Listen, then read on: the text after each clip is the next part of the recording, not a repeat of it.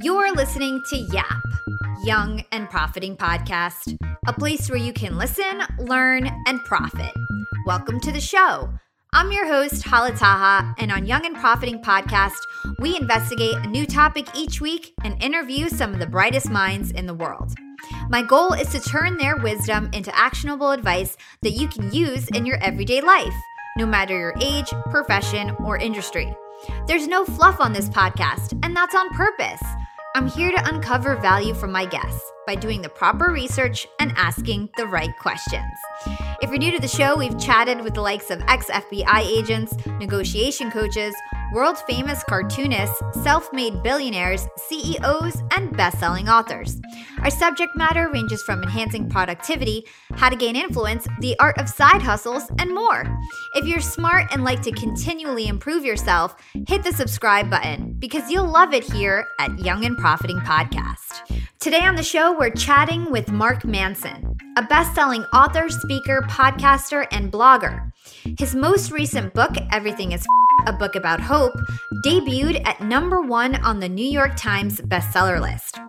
Mark is most known for writing The Subtle Art of Not Giving a counterintuitive approach to living a good life, which came out in 2016 and has become a massive global bestseller with over 8 million copies sold worldwide.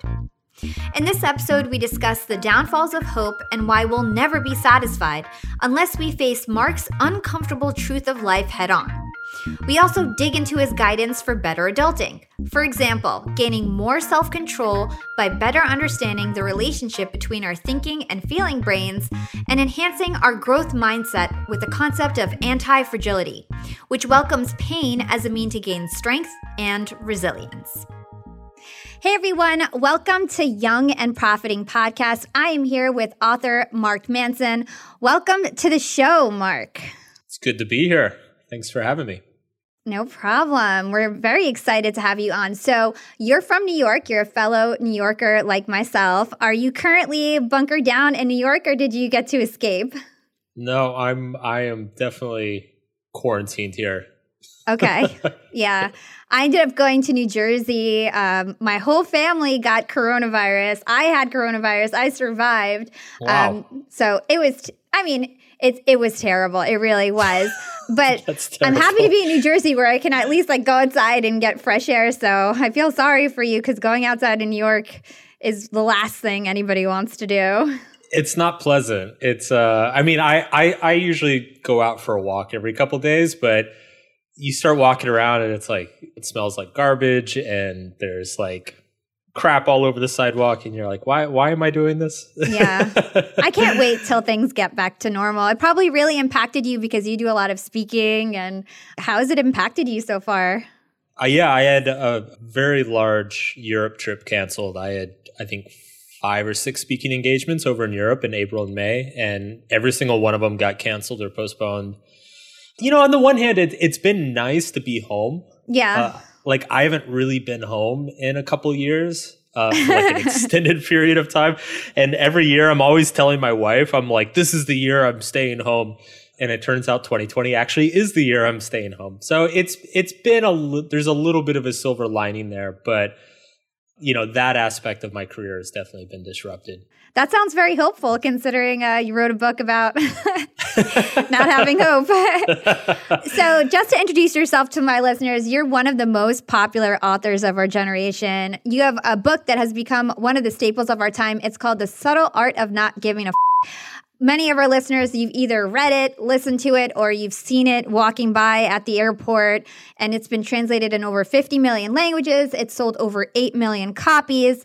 And Mark, you also have a blog site, markmanson.net. It attracts millions of readers each month. And so you really were the author of this cultural phenomenon, and you wrote a new book. It's called Everything is It's another hit, and that's what I'd like to spend a majority of our time on. There's so much information in that book. There's so many takeaways to unpack. I definitely want to have as much time to get through it as possible. But first, for my guests who don't know you, I would like to get some color about your background. I read some of your blogs. on career advice. And you note that you're living out your dream job currently. And I say that with like air quotes because I know there's no such thing as a 100% perfect job. And we've been focusing a lot about careers on our podcast because a lot of people are in transition mode with the coronavirus and things are changing for people. So how did you end up becoming a blogger and an author? Was that something you always wanted to do, or did that sort of like fall into your lap? It was kind of an accident. See, I graduated from college in the last crisis we had, which was the financial crisis in 2008. And there was like zero job market. And I kind of bounced around a few odd jobs. I lived on a friend's couch for a while, and I started doing freelance web design. And around the same time, I read Tim Ferriss's 4-Hour Workweek, which talked about building online businesses and automating them, and how you could work 4 hours a week and go live and play in Argentina or whatever. I was like, hell yeah, I'm in. That sounds perfect. And so I spent the next couple of years trying to actually build e-commerce sites and like affiliate marketing sites. And it turned out that like I was kind of bad at it. I'm not a natural salesman or marketer. But the funny thing was at the time, blogs were kind of like all the rage back then. And so when did you start? I started blogging in 2008. Okay. And so if you wanted people to come to your website, if you wanted to rank on Google, there wasn't much sharing on social media back then. Yeah. You had to be blogging. You had to be posting articles and coming up with stuff. And so that's actually how I ended up blogging. Originally, it was just to like promote these crappy affiliate sites I had. And it turned out I was much better at blogging than I was e-commerce. Yeah. And by 2011, 2012, blogging was all I was doing. Yeah, you are such a good writer. So many people like really like your writing style because it's so different. It's like a breath of fresh air. It's like a little witty and cheeky. So props to you. I actually had a website as well. I had an entertainment news website from like 2010 to 2013. And I think that was like the height of blogging, but I couldn't monetize it. And so I shut that down. And your blog is one of the only blogs I think that really has been able to monetize. You've got like a premium subscription. What would you tell somebody today in 2020 when it comes to blogging? I know you also have a podcast, which is sort of like the audio version of a blog, in my opinion. So would you recommend like starting a blog or a podcast, or do you think those things are saturated now? I definitely think blogging's in a tough spot. What happened with blogging is just that all of the smaller and medium-sized websites, they couldn't monetize anymore, or they got eaten up by larger networks and large websites. So people went to Huffington Post, started writing for Huffington Post or Business Insider or whatever. So it's a tough spot to start. And I mean, I don't want to discourage anybody from blogging, but if you're looking to build a content business, blogging is probably one of the worst options right now. I totally agree. If I was starting today, I would start a podcast or a YouTube channel. Those are the spaces that are still growing very quickly. Those are the spaces where there's still a lot of opportunity. Like the big media companies haven't totally figured out what works or how to do it.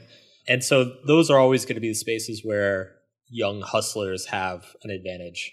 I totally agree. And I'll be more frank with my listeners because I have a more personal relationship with them. I would totally avoid blogging if you don't blog yet, because unless you're Mark Manson, who was able from back then when it was like at its peak to get all these subscribers and things, it's really hard. And I would suggest working on something like he mentioned, like podcasts or YouTube instead. Okay, so we have limited time, and like I mentioned, your new book, Everything has so much content, and I definitely want to get into some of the key takeaways that I found. Just to summarize, in my opinion, at a super high level, what this book is about, it's really about becoming an adult, and not just any adult, but the best adult that you can be.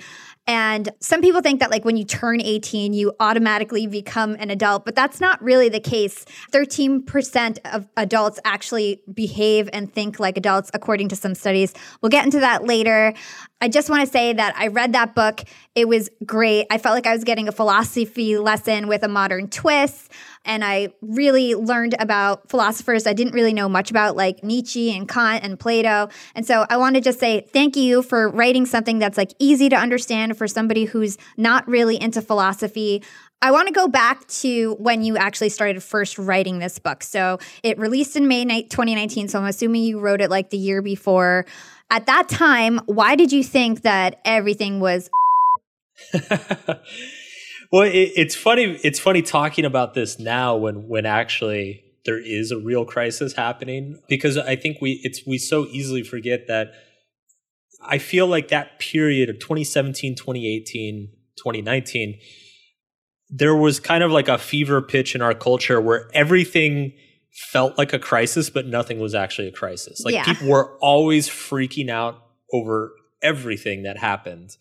Whereas, you look out the window and everything's great, and job market's best it's been in 50 years, and economy's doing great, and all the metrics in terms of like life expectancy and health and education are like all-time highs. Meanwhile, you go on Twitter and you would think that like the apocalypse was happening. So the book was very much written to address that. What is it about not just our culture today, but our generation, that we get so worked up about things, and trying to put those things in perspective. And it's ironic because one of the things that I talked about in the book is that there's a little bit of a paradox where when things are great, you kind of have to make up problems to be upset about, because it's by being upset about things that you give your life a sense of meaning or a sense of hope. And then it's when things are actually f***ed up as they are right now. Yeah. You don't have to go searching for a crisis. You don't have to go searching for problems. The problem's right there in front of you. So in a weird way, crises are almost psychologically easier for us to bear because we know exactly what to hope for. Yeah, so it's almost like when things are going so great, we end up making it worse for ourselves because we imagine things to be so bad, or we make things that we wouldn't otherwise think are bad just to like kind of satisfy our need to have a crisis and our need to kind of like hope for something. So tell us what the definition of hope is in your opinion. Like, how do you define hope? I define hope as some sort of vision of the future that we believe will be better. There are a couple of things that are interesting about, I guess, that definition of hope. One is just simply that if we don't have some vision of our future that is better, that's when we fall into depression or despair. It's one of the things I talk about in chapter 1 is that, the opposite of happiness is not sadness or anger. The opposite of happiness is hopelessness, is a sense that nothing we do matters. Nothing that we do will affect any sorts of change. Yeah. But the other thing about that vision of a better future is that paradoxically that it's easier to have hope when times are bad, and it's more difficult to find hope when things are good and comfortable. And so for me, I present, there's a lot of statistics like, suicide is the highest in the wealthiest and safest countries in the world. People who, once they reach middle class or upper middle class, you see things like depression, anxiety, mental health issues start to increase. And that doesn't really make sense, but when you look at it in terms of the difficulty it comes with hoping for something better in the future, it kind of explains that. And so I know that a way that we can kind of deal with the issue of hope is to deal with something you call the uncomfortable truth and take that head on. Can you explain that concept to our listeners? Sure. The uncomfortable truth is that, in the grand scheme of things, the vast majority of the things that we say and do are not going to matter. Period. It reminds me of like when I was at school, I remember taking an astronomy course and like just learning how vast the universe is and how like long the history of the earth is and how many billions of people have come before. And it's just like that feeling of smallness and insignificance, and it's like, wow. And I was really upset over what my mom said this morning. It just seems so trifling by comparison. So the uncomfortable truth is just this realization that like the vast majority of the things that you spend your time and energy caring about are not going to matter in the long run. And on the one hand, that can be a very depressing realization, but on the other hand, it can be a very liberating realization. Yeah. Because it allows you to let go of those things. But how would somebody get motivated from that? Or is your point not to motivate someone from the uncomfortable truth? Is the point for the person to feel like less stressed about everyday life? Like, what's the point of acknowledging that uncomfortable truth? Well, I think we all spend a lot of our energy avoiding that truth. So we convince ourselves that some little project in our life is like life and death important, or something we say to another person is like, if we embarrass ourselves in front of somebody, it's like, oh my God, our lives are over. Mm-hmm. It's the uncomfortable truth. It's a scary thing that we avoid accepting. But if you are able to accept it, it shows you that most of the things that stress you out are actually not that significant. And so it kind of has a little bit of a double-edged sword. It can make everything feel meaningless, but at the same time, if most of the things that you say or do or pursue are meaninless, then that means you're completely free to do what matters to you. Yeah. There's no excuse to not embarrass yourself, or to not fail at something, or to not pursue a dream, or to not tell somebody that you love them. Because we're all going to die anyway. So you might as well live each moment to its fullest. Young and Profiters, they may call me the podcast princess, but I'm also the LinkedIn queen. I've been a LinkedIn influencer for 6 years now, and I teach one of the most popular courses about LinkedIn. And I love to teach sales on LinkedIn, because when it comes to B2B sales, LinkedIn has got that on lock.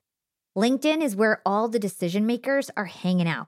There are 180 million senior level decision makers on LinkedIn, and 10 million C-suite decision makers. These people are on LinkedIn and they're in the mode to buy.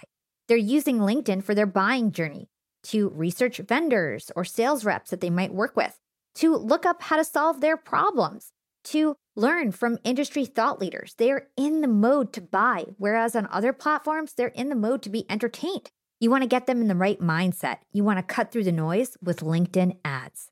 In fact, 79% of B2B marketers rate LinkedIn as their top channel for paid media. And LinkedIn has the best targeting because they've got all these different inputs. People are putting their resume basically up on there. And so there's so many keywords that they can use to target the right decision makers so they can hear about how you solve their problems. And I've got a special gift for all you young and profiters who want to try LinkedIn ads. You can get a $100 credit. LinkedIn was super generous. If you want to make B2B marketing everything it can be and get a $100 credit on your next campaign, go to linkedin.com/YAP, Y-A-P. Again, if you want to claim your credit, go to linkedin.com/YAP. Terms and conditions apply. Yeah, totally. It's like gives you some perspective and also helps you with your priorities and makes you realize that like this big problem that I have isn't really that serious. Who's going to remember it when I die? So that's a good point.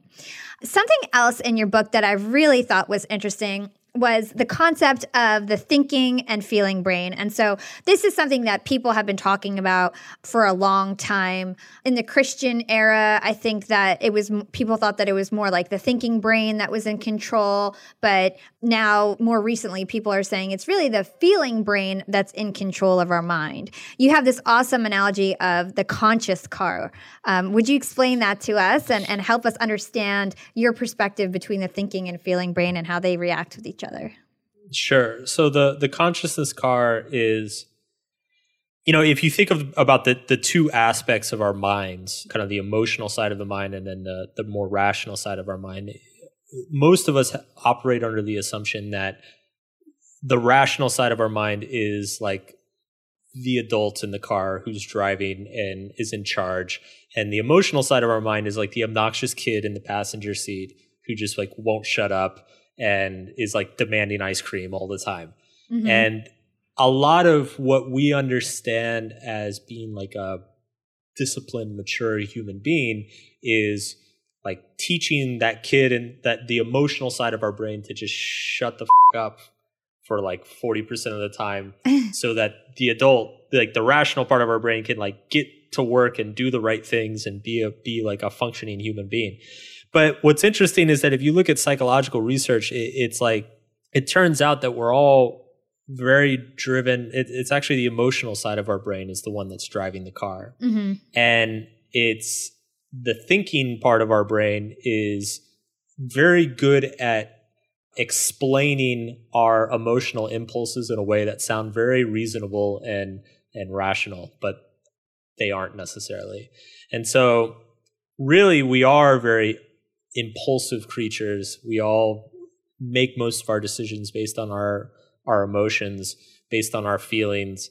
And if we're not aware that we're doing that, then the rational side of our brain is kind of enslaved by our emotions to always just justify whatever we feel about ourselves. And so what I argue in that part of the book is that instead of trying to work against our emotions or like suppress our emotions or deny our emotions, we need to work with our emotions. Yeah. We need to understand the role that each part of our mind plays, because the emotional side of our brain is incredibly important. It determines our motivation, it determines our inspiration, it determines where we feel value and significance in our lives.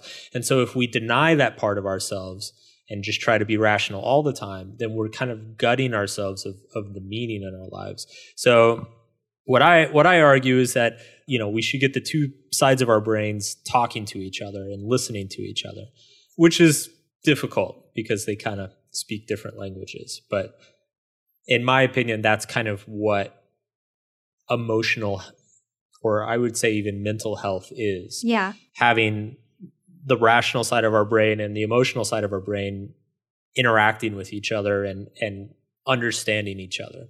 So give us like a real example of doing that, like a situation where, let's give an example of like you don't feel like going to the gym, but you know that you should. Like what's the dialogue that you should be having in your head?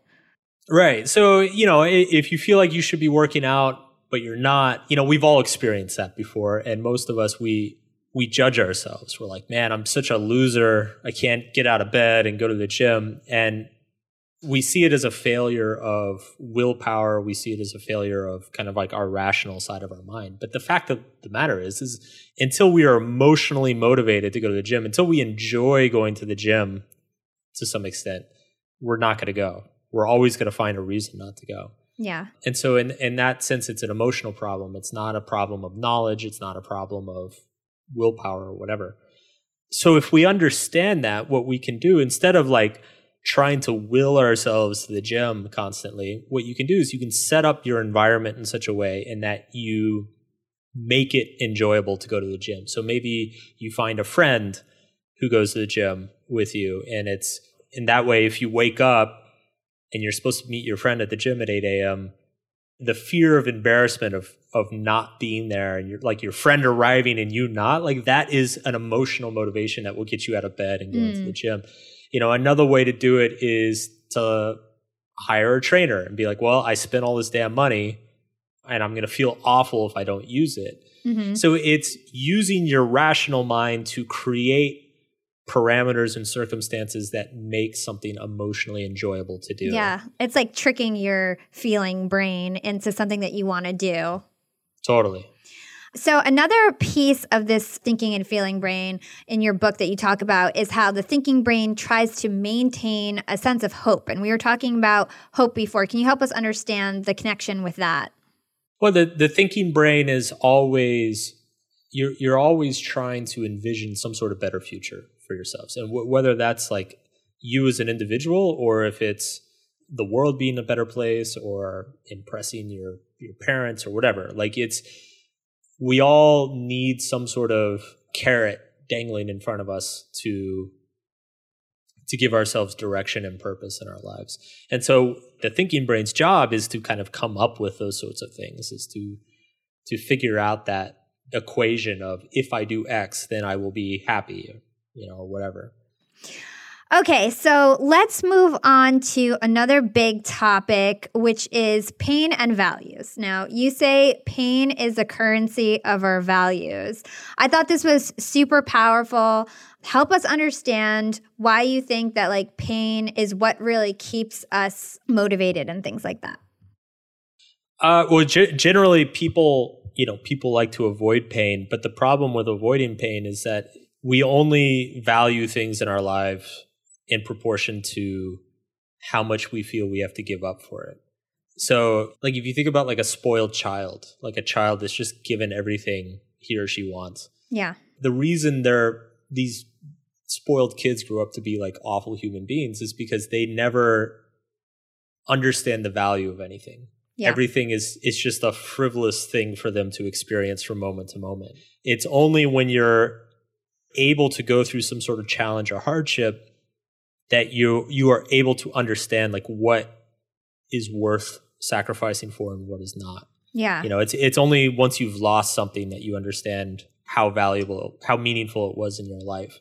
And so I just, through all my work and all my books, I consistently make the argument that pain and suffering is important. Yes. And not only is it impossible to get rid of pain and suffering, but like we need to have pain and suffering because that psychologically it is kind of like the fuel that generates our sense of meaning and importance in the world. Yeah. And so it's not a question of getting rid of pain. It's like choosing better pain. Totally. Essentially. Yeah. And we can go back to the workout example. The more you put yourself in pain with working out, the more you're able to keep working out and kind of like build that strength. And everything is pain. When you're happy, it's just like your pain is alleviated. When you're sad, it's just your pain is amplified. So let's talk about anti-fragility. This is a really cool concept that you have. And basically it means that we need to kind of, like you said, choose our suffering and be okay with choosing pain and not avoiding it. Can you tell us more about that? So anti-fragility comes from Nassim Taleb. It's a really cool idea where he talks about how, the opposite of fragility or being fragile, it's not necessarily being robust. It's actually being anti-fragile, which is you gain from pain or disorder in your life. And so if you look at things like the human body or the human mind and human mind are actually, they're not resilient, they're anti-fragile. The reason you get stronger at the gym is because you are breaking your muscles down and making them stronger. The reason that you get better after failure is because you are breaking down a lot of your assumptions and beliefs and your fears and building up better experiences over them. And so in that sense, by actually inviting certain amounts of pain and struggle into your life, you make yourself a stronger individual with far more potential. And one of the big arguments of the book is what I fear is that, in our culture, there's been such it's becoming so taken for granted that, we're all supposed to be happy and we all deserve to be happy and we all deserve to have a great, easy life and nobody should suffer and all this stuff. And it's, yes, we should try to get rid of injustice. We should try to get rid of people who are predatory or people who are evil, but you shouldn't try to get rid of suffering because suffering is necessary for growth. It's necessary for making people stronger, more resilient, more mature human beings. And so what I fear is that as our culture kind of has turned towards this obsession with positivity and feeling good all the time, we are losing that ability to grow from our pain and our failures. And I think you say this in the book. You say that everything you do, everything you are, everything you care about is a reflection of your choice. Your relationships, health, work, emotional stability, your integrity, your breadth of your life experience. If any of these things are fragile in your life, it's because you've chosen to avoid pain. I think that's so powerful because it's so true. The way that you grow is through pain. Let's stick on that a little bit. Tell us about how pain helps you grow and how if you don't choose to accept pain and if you avoid pain, how you kind of stay as an adolescent and you don't ever really grow up to be an actual adult. Tell us about that. So I think for me, and I define this in the book, but like what defines an adult or just being a mature, healthy individual is that ability to understand what is worth suffering for and when is it worth suffering for it. In the simple example of like, say, a romantic relationship, for that relationship to grow, you have to understand when a fight needs to happen. Some people, and I think kind of younger, more idealistic people, their idea of a good relationship is a relationship where you just never fight. But it's like, that's not a healthy relationship because that means you're hiding things, you're pretending things are not happening. And that makes you more fragile as a couple. Whereas if you get very good at noticing the things that need to be addressed and being able to address them, even though you're going to fight about it, it's going to be painful, you're going to be angry at each other for a day or two. Mm-hmm. If you're able to do that, you actually become a stronger your bond is stronger for it. Mm-hmm. It's the same thing in business. Is you don't, if you've got employees that are messing up, like, you can't just pretend they're not messing up. Yeah. You have to say something. Or if you've got a coworker that's screwing around, like, you have to say something. Totally. So there's so many instances, everywhere you kind of look in life, there's like a skill set of understanding what pain is necessary for growth to occur, and then having the ability to step into that pain. I loved the fact that you brought up how like pain can strengthen relationships. So just to relate to that a little bit, my listeners don't really know this. I haven't really shared this, but I shared it on LinkedIn, but not on my podcast. I actually went home to take care of my whole family who got coronavirus. So like my mom, my dad, my brother, and my brother was home from California, and, we haven't spent that much time together in a long time, and it was such a hard time, but now I feel so close to my brother and my mom and everything, because it's like we like went through that crazy time together, and we'll never forget that. And it sucked. It was horrible. But at the same time, like, my relationship, particularly with my brother, is like so strengthened because we went through this horrible experience together. So it's funny how, like, even if it's a horrible experience, there's always some silver lining, and actually, like, that kind of pain can grow a really big bond. Absolutely. I talked about this in my first book, Subtle Art. I said that if you think about the most important experiences of your life, probably 3 out of 4 of them were negative experiences. Were like very, like, a breakup, a death, losing a job. Like, these all, they're horrible in the moment, but like when you look back on them years and years later, you're like, wow, I'm so glad that happened. Yeah. I'm such a better person for that happening. So you say that living well does not mean avoid suffering. It means suffering for the right reasons. So tell us, what do you suffer for? What suffering do you do to provide value in your life? Well, I stay inside. That's one way I suffer for the right reasons. I think there are a few fronts. One, I think the most obvious example is just my career. So it's it's fun a lot of times, but a lot of times it's suffering. I'm finishing up another book right now, and I went back to revise a chapter that I hadn't looked at in a few months, and I just looked at it and I'm like, this is terrible. This is absolutely terrible.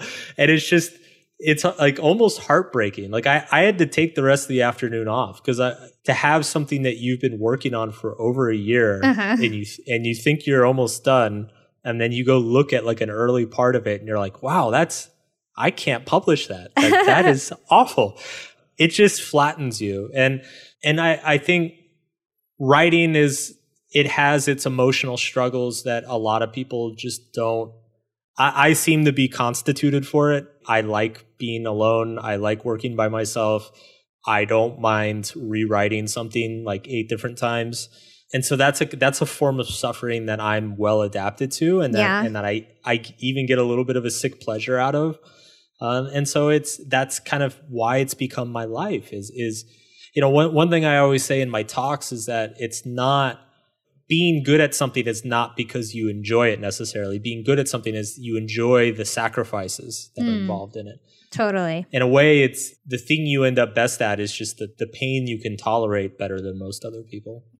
Young and Profiters. Yap Media is growing so fast. I have 10 open roles just this month. In the past, it would take me so long to find hires. I have to go on all these different job sites. I have to create my own skills assessments. That's why I let Indeed do a lot of this heavy lifting for me. Indeed is the powerful hiring platform where I can attract, interview, and hire all in one place. Indeed has things like skills assessments, where when we have specific roles, we can find an assessment that matches that role, and we can make sure they have the skills that we need.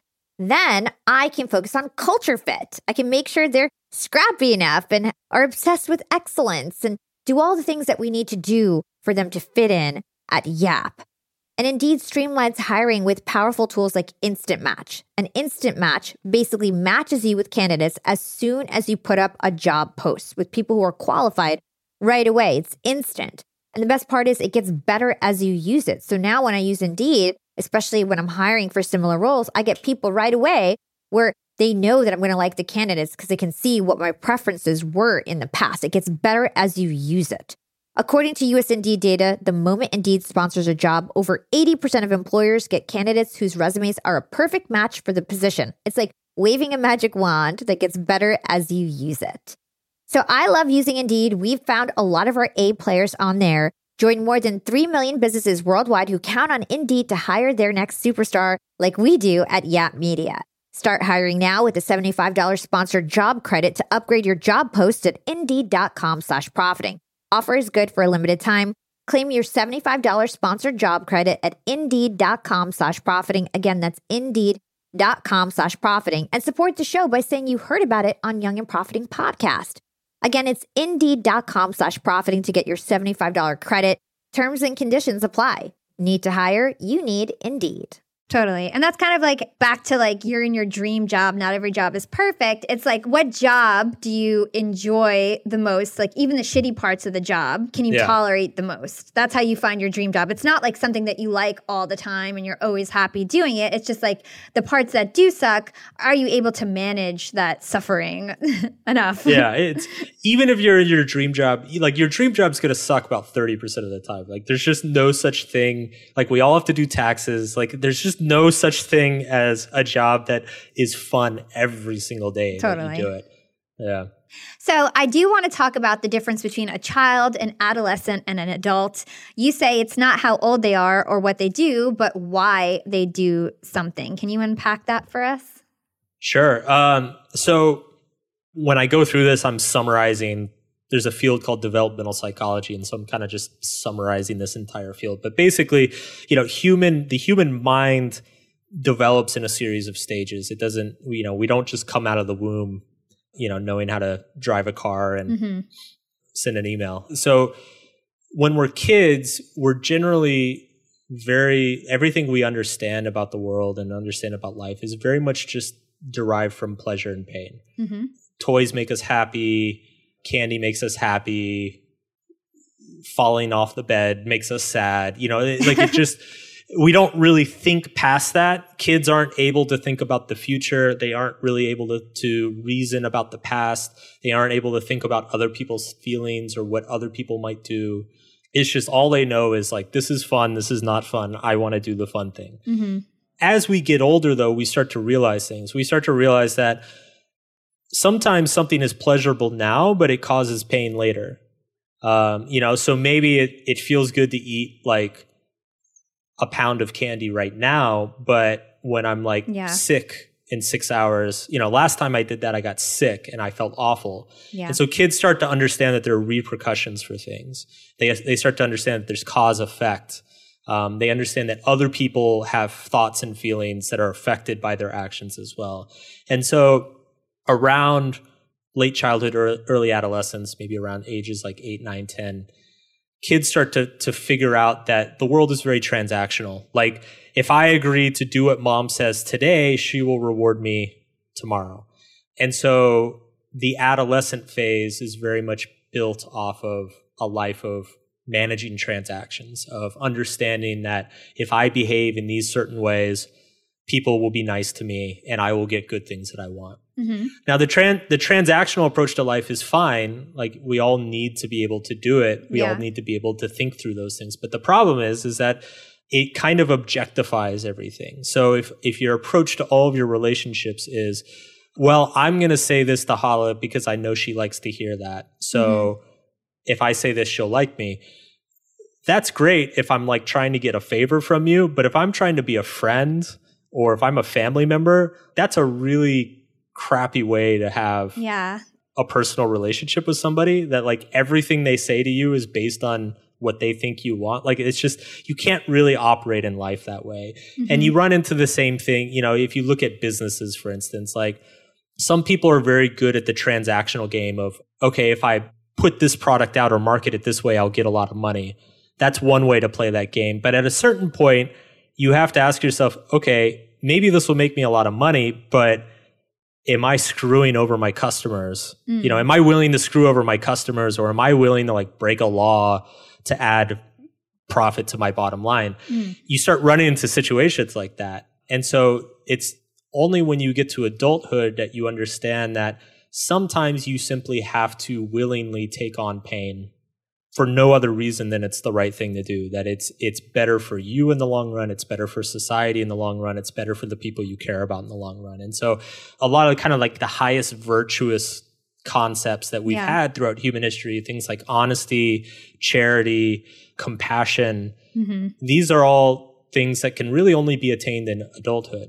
I have to be willing to sacrifice myself for my family, or willingly sacrifice myself or give up potential profits to make sure my employees are taken care of. It's those sorts of actions and behaviors can only occur once you've kind of transcended this transactional view of the world. And so that's the adult view. Yeah. And if I remember correctly from your book, to think and act like an adult, you need to endure pain, you need to abandon hope, and you need to let go of the desire for more pleasant and fun things. And you have to act unconditionally. That's something else that I remember. The unconditionality. Yeah.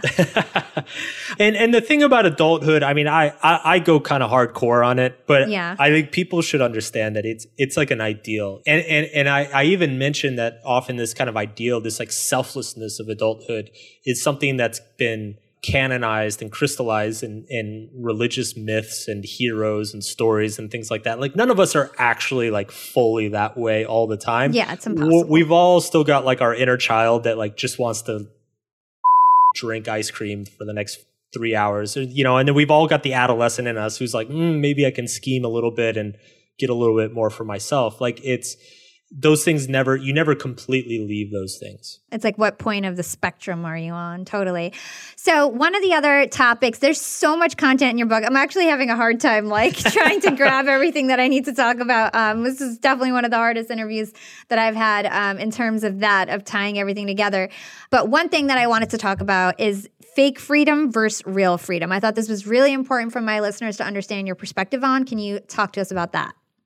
Yeah, I feel like this is very important in this day and age, and especially in the US. I think if you look historically, the idea of freedom and liberty is not what we traditionally think of it today. Today, we think of freedom and liberty as simply being able to do whatever the hell we want when we want to do it without being constrained by any sort of outside force whatsoever.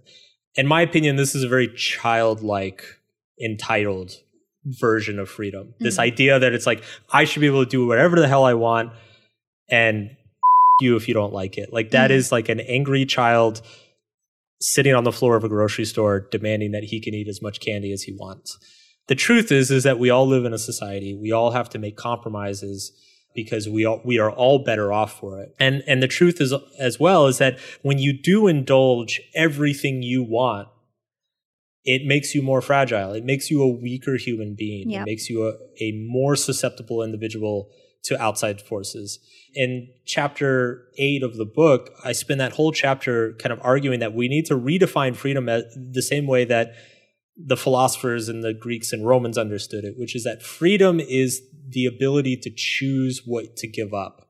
Freedom is choosing what you will sacrifice. And so freedom is not sitting on the couch eating whatever the hell you want for the rest of your life. Freedom is actually getting up at 6 a.m. and going to the gym, because by building up your body, you are actually giving yourself more options for the future. By limiting options today, by choosing which options you're going to limit today, by choosing not to eat Cheetos, you are giving yourself more options in the long run. And so freedom is actually, it's a personal form of discipline. It's a constant choice of what sacrifice am I going to bring into my life and what is going to be important to me. And so in that sense, I see things like, and I just have to bring this up because we're in the middle of it now. Like there are people protesting during this coronavirus thing saying that the government shouldn't tell me to stay home. I shouldn't have to stay home, blah, blah, blah. And it's like, It's like, guys, you can't, like, you're okay if the government tells you can't smoke next to a pregnant person, or like you can't smoke in a restaurant. You're fine if the government tells you can't scream fire in a theater. How is this any different? At some point, you have to accept that it's not about what freedom is not about what you individually want. It is about what you are individually capable of sacrificing and giving up, both for yourself and for the greater good. And also because I think you talk about this in your book, that if freedom is variety or, unlimited experiences, like, you'll never be satisfied. You'll never actually be free, because you'll never be satisfied. There'll always be something else that you're trying to attain. And so you'll never really be free.